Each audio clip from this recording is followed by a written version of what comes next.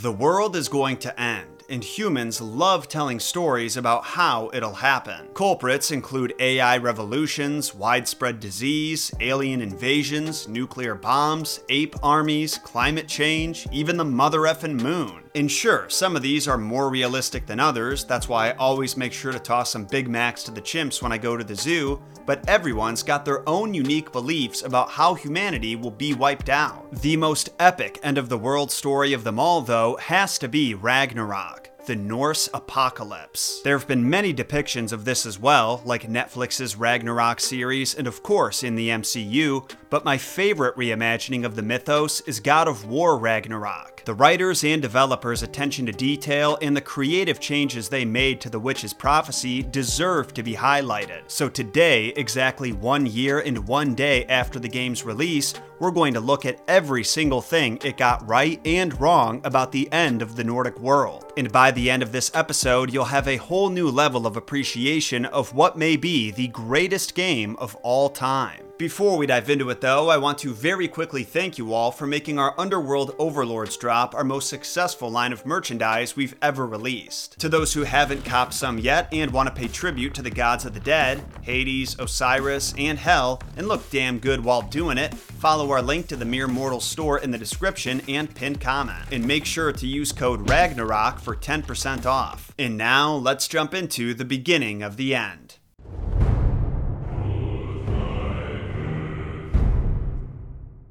Part 1.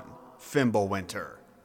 So normally, when I go through the Norse mythos, I give each story and poem its own section and break down the info that we learn by the individual source. Today though, we're doing something a little different. Because Ragnarok is mentioned across a number of different poems and stories, and each of them says mostly the same thing, I'm just going to condense them all into one cohesive narrative so you get the complete story in one go with all the juicy details. That being said, there are some very minor points where the sources differ from each other, so I will be highlighting those as well. If you want to do your own research after this episode, the three main sources I'm using today are two poems called Vafthrûthnismal and Voluspa, which can be found in the Poetic Edda, and the first chapter of the Prose Edda, which is called Gylfaginning. Per usual, I'll have links to reliable translations of both Eddas in the description. Now, according to our sources, Ragnarok is preceded by Fimbulwinter. Fimbulwinter is described as a time of great pain and suffering for all living things. Endless amounts of snow will fall from the sky, accompanied by severe frost, piercing winds, and the sun will be blocked out entirely, offering no relief. Fimbulwinter will span the duration of 3 winters in succession without any summer to break them up, followed by 3 additional winters. The conditions will be so harsh that humans won't have the option of living peacefully. They'll be forced into fighting and killing each other to survive. Brother versus brother, son versus daughter versus mother versus father. Sacred oaths will be broken along with swords, spears, axes, and shields, and by the time Ragnarok arrives, there will be no man left who is loyal to another. In God of War, Ragnarok is triggered by the death of Baldur, the son of Odin and Freya.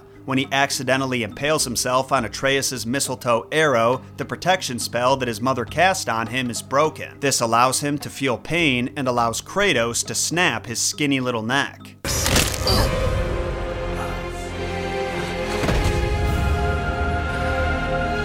Our Old Norse resources don't explicitly state that there's a direct connection between Baldur's death and Fimbulwinter, but the chapter of the Prose Edda that details Ragnarok is immediately after the chapter on Baldur's death, which in myth is caused by Loki tricking Baldur's blind brother Hother into impaling him with a mistletoe dart. So that's likely where the developers got the idea to associate the events.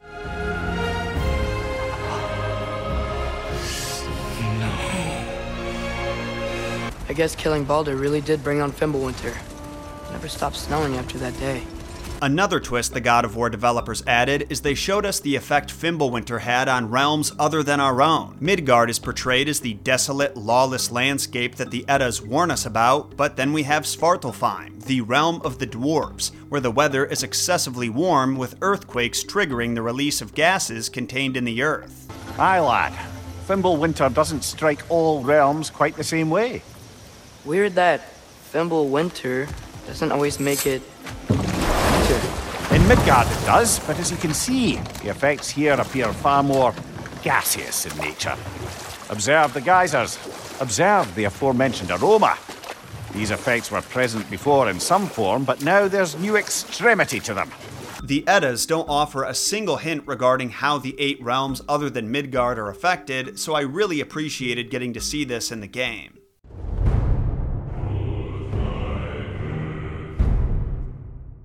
Part 2. Ragnarok Before the Battle. The lead up to Ragnarok is where the mythos and God of War's portrayal of it gets really interesting. I'm not saying it wasn't before, but the level of detail the developers managed to incorporate here is truly impressive to a Nordic nerd like myself. For instance, let's take a look at Angerboda. In the game, she resides in Jotunheim, the realm of the giants, specifically in a forest called Ironwood. And after the game is over, we can still find her there along with Fenrir. Well, in the Voluspa poem, we're told that before Ragnarok, there'll be an old hag residing in the Midgard forest of Ironwood who gives birth to and raises Fenrir's wolf children Skoll and Hati, who will devour the sun and moon. Now there are some obvious differences here, like Angerboda is definitely not an old hag, and it's Fenrir himself who joins her, not his children whom she gave birth to. Thank Odin. Also, Skoll and Hati are not Fenrir's children in the game, but Garms, another wolf from the Norse mythos who's often conflated with Fenrir, but more on him next section. It is still foretold they will catch their prey on the day Ragnarok begins though, so in-game Odin made a point to capture and imprison them so this couldn't be done. But much to his chagrin, some giants came along and freed them. Another important point to mention is that depending on your source, the sun and moon could be devoured by Skoll and Hati, or Fenrir himself. In the Gylfaginning and Voluspa, it's Skoll and Hati who will block out the sun, but in the poem called Vafthrûthnismal, which follows Odin's wisdom contest with a giant, Odin himself says that Fenrir will assail the sun. Whichever one you want to go with, the end result is the same. The sun ain't gonna be around much longer. The game also references the sun being blacked out, but it's not devoured like in myth. Instead, there's an eclipse on Vanaheim. Then Skoll and Hati go back to chasing the sun and moon. Now, one thing the developers left out is that Voluspa also mentions 3 roosters that will crow at the onset of Ragnarok. A red rooster called Fjalar resides above a Jotun named Egthur who lives in the Ironwood forest and plays the harp. Another, called Golenkambi, Goldencomb, lives in Valhalla, and he'll wake the heroes in Odin's Hall. And there's also an unnamed soot red rooster in Hell who will alert the warriors living there that Ragnarok has arrived. When these roosters crow, the ever-watching Heimdall will know the time has come to blow his Gjallar horn, and when his fellow gods hear it, they'll meet together in council to say their goodbyes and prepare for war, as will the elves, dwarves, Jotuns, and the forces of Hell. In the game, it's Kratos himself who blows the Gjallar horn, something about Heimdall being unavailable at the time. But the end result is the same. The realms unite for battle. Only in this case, none of them are fighting for Asgard. They're trying to destroy it, and we, the audience, are rooting for them.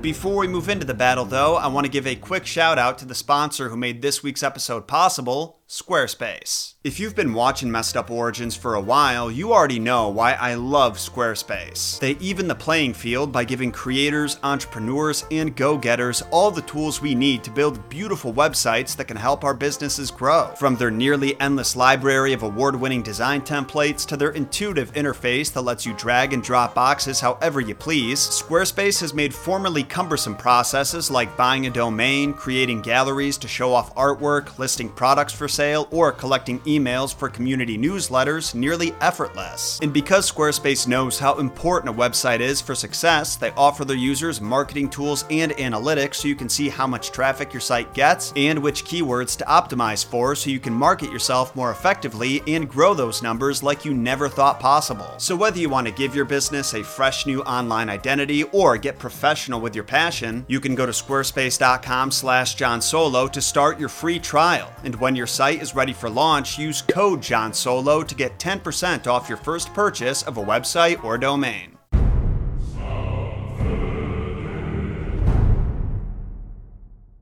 Part 3. The Battle.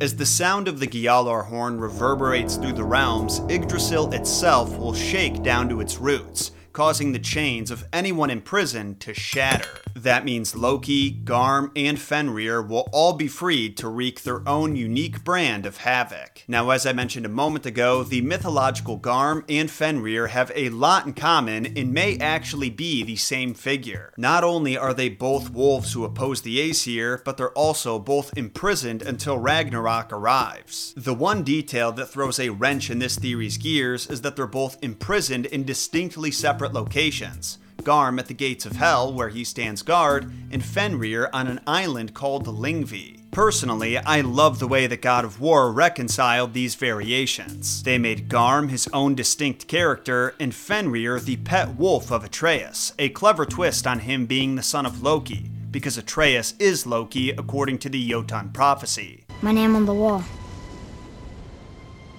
The giants called me Loki?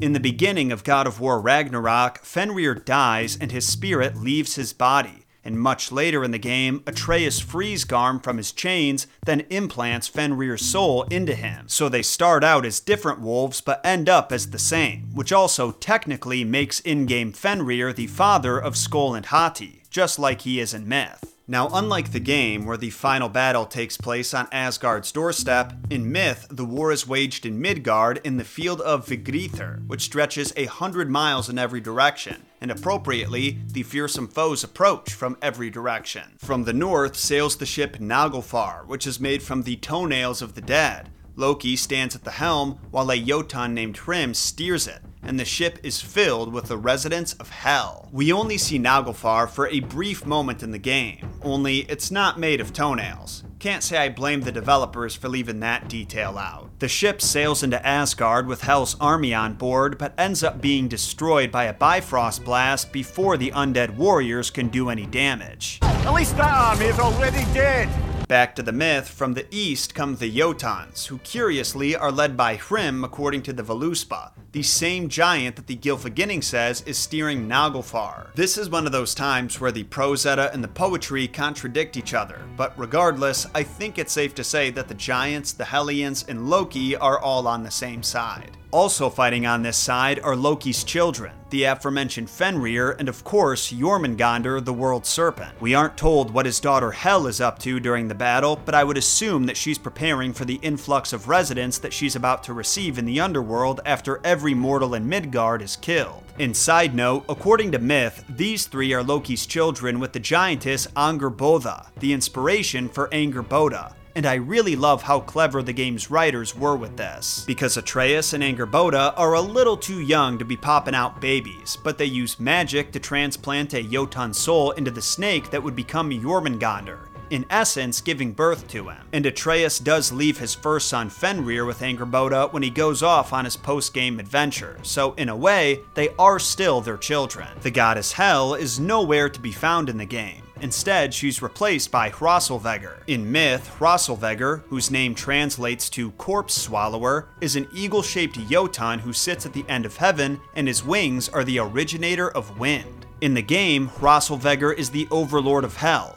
or the living embodiment of it. It's not exactly clear, but according to a post-game conversation with Mimir, she is looking for a career change. Mimir, what exactly did you promise the large bird? Oh, nothing too horrifying. It's just that she'd like to retire. Retire? Hell's Eagle wants to retire? Indeed. And don't ask me what she expects to do with her free time. Can she even do that? Not be Hell? Anyway, while all of these monsters are assembling, Odin's forces assemble as well. The Aesir ride down to Midgard on the Bifrost, along with the Valkyries and the Einherjar, the warriors who died in battle and were brought to Valhalla to train for this very moment. Now, it's at this point where the battle really starts to heat up.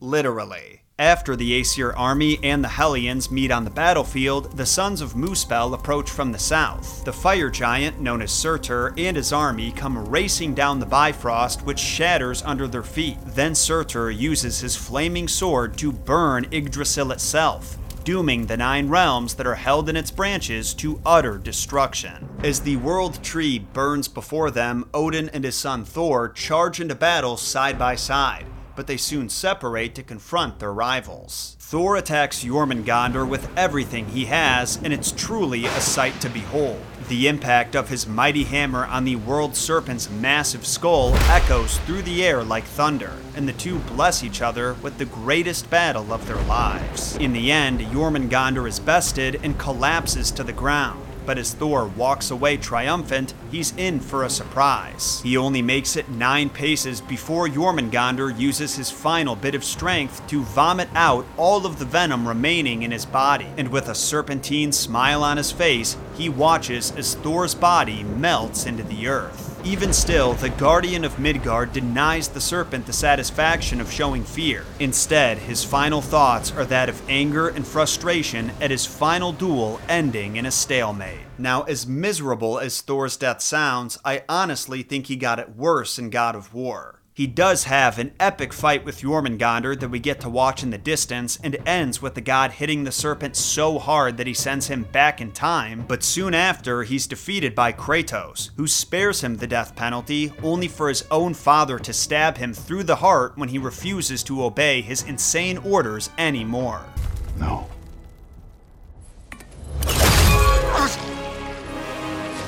I didn't want this. Sure, it might not have been as physically painful as melting into a puddle of goo, but the emotional pain at having the man he served his entire life for betraying him at the very first moment he questioned his orders had to have hurt. Back to the mythos, while Thor was occupied with the World Serpent, Odin was left to face Fenrir on his own, and he did not fare well. We don't get many details about their duel, other than the fact that Fenrir swallowed Odin, which had to be a satisfying moment for the wolf, considering how the Allfather betrayed him all those years ago and left him stranded on an island with a sword jammed in his mouth. Unfortunately for Fenrir, though, his victory did not last long. After witnessing the death of his father, an Aesir named Vithar uses his massive leather shoe to step on the wolf's lower jaw so it can't close. Then he grabs the wolf's upper jaw and snaps it, shattering the bones in his skull, and shoves his sword down his throat, stabbing the wolf directly in the heart. Now, Odin's death in the game goes down very differently, but it does share the common theme of his selfish acts catching up to him.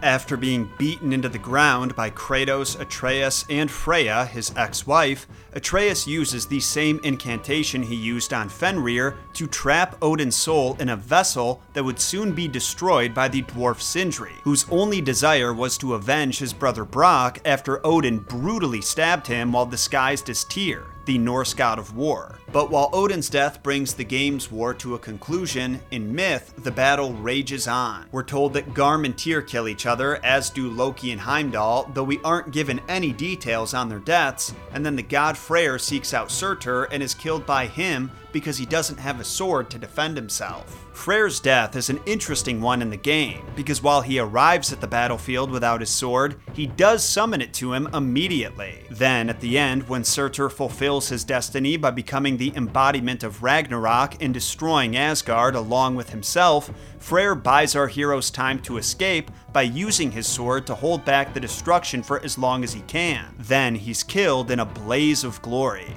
It's a tragic fate, but at least he told us in advance that he was okay with it. If going out in a blaze of glory means that Odin burns too, that's where I'll be. A big, fat smile on my face.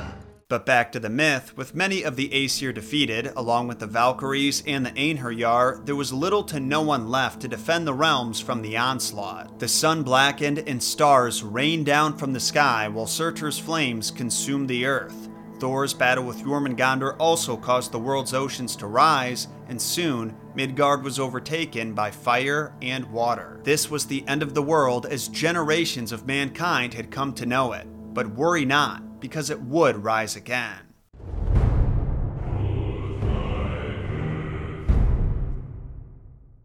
Chapter 4: The New World.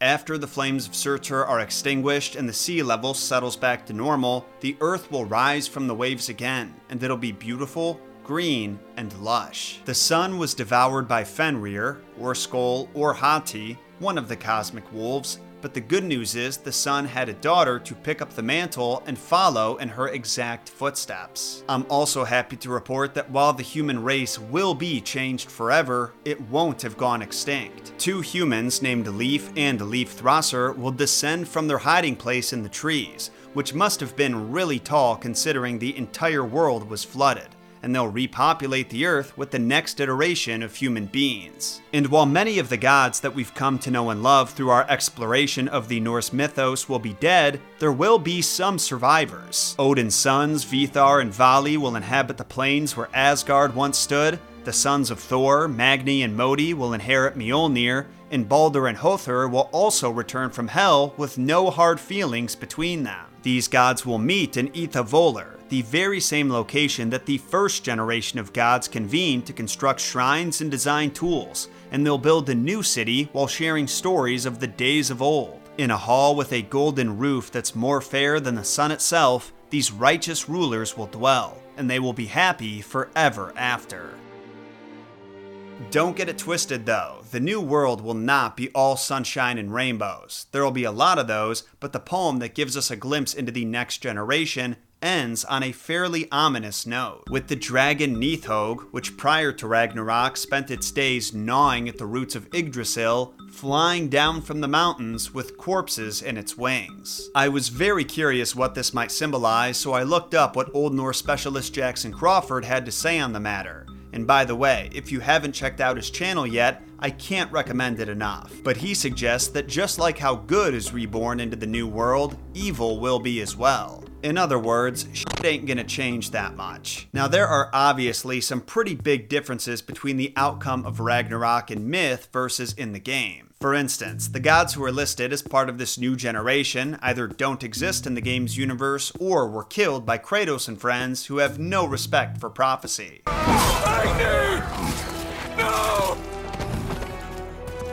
How did you... What are you doing? This is a much better knife than Mother's.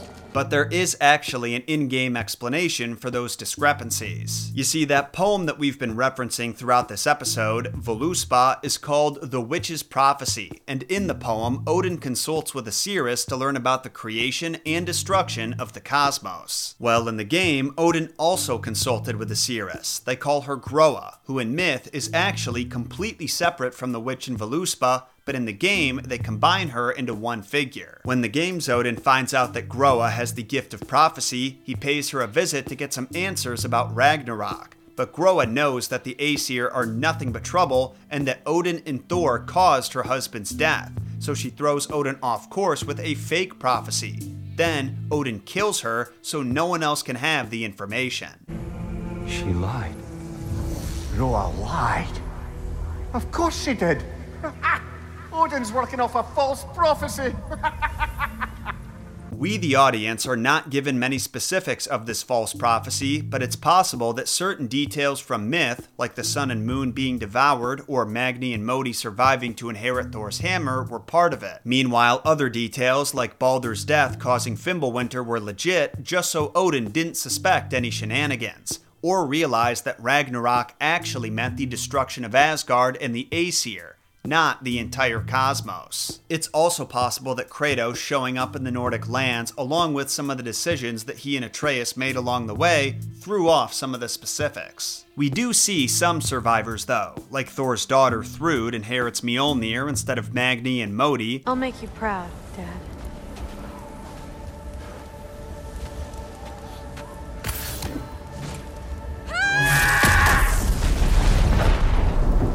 Sif and Hildisvini can be found cleaning up the mess left in Vanaheim and finding new homes for the Midgardians. Freya obviously survives, and as previously mentioned, Angerboda and Fenrir are chin-chillin' in Jotunheim. But there is one line in the previously mentioned Voluspa poem that I have to mention because it gives us a tantalizing look at the new era. Actually, it's not technically in Voluspa, but Voluspa in Skama, which translates to the short Voluspa, and includes an excerpt from another poem called Hindlu Yoth, or Song of Hindla. Stanza 44 reads, "But another god will come, a god even greater, and I dare not speak his name. Few can see further beyond the day when the wolf will swallow Odin. The arrival of a god even greater than the ones previously worshipped. Who could this be referring to? The truth is, no one knows for sure. Many suspect that it could be the Christian god arriving in Scandinavia, but it could also be one of the aforementioned survivors of Ragnarok who ascends in place of Odin.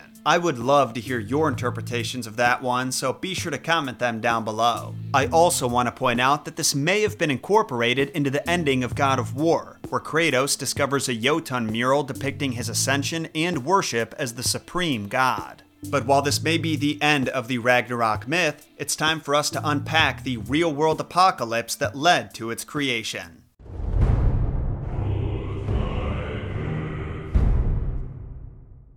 Chapter 5. The Real Ragnarok.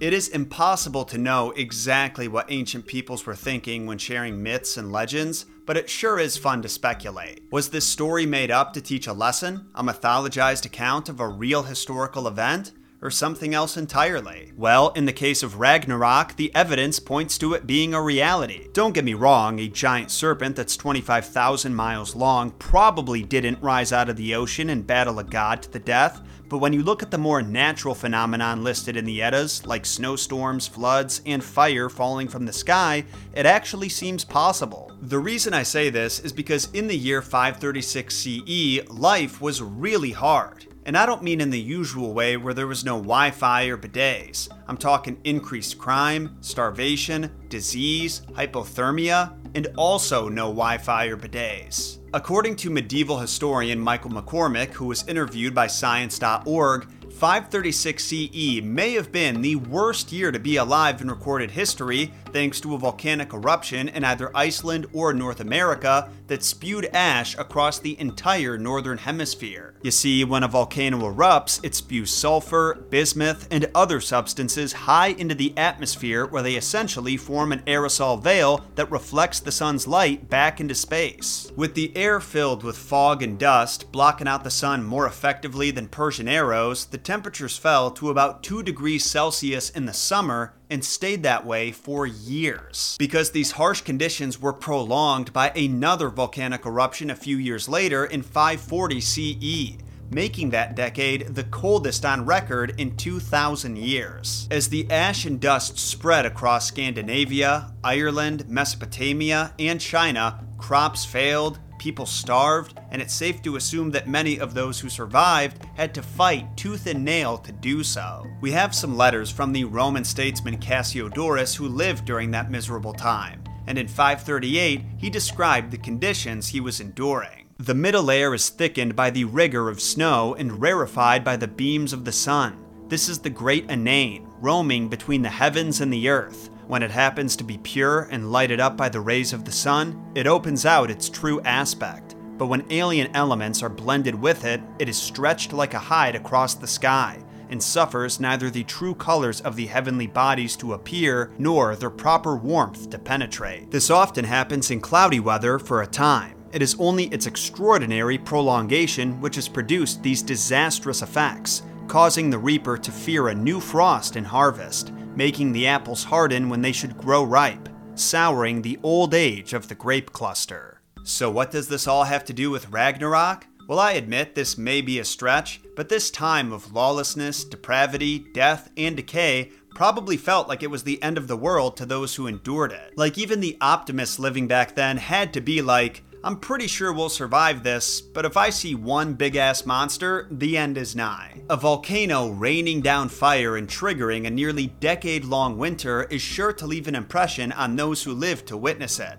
And even if they didn't think it was the end of the world in that moment, it probably gave them a good idea of what the end would be like. Or, you know, some wise men just took a bunch of mushrooms and had the epiphany that if the world was going to end, it would probably be from a combination of natural disasters and humans' need for survival overriding any moral code that existed prior to that. But I want to hear what you think, mere mortals. Was Ragnarok real, or was the belief in it based on something else? Also, how well or poorly do you think God of War's developers incorporated the mythos? And should I dissect any other portrayal of Ragnarok in pop culture? Let me know by hitting up Messed Up Origins on social media. All those links can be found in the description, and make sure to sacrifice those 5-star and follow buttons to the gods. Not only will you get more messed up mythology and folklore content sent to your device every Friday, but you'll also be supporting the podcast and helping us grow. Until next time, my name is John Solo, and remember, John shot first.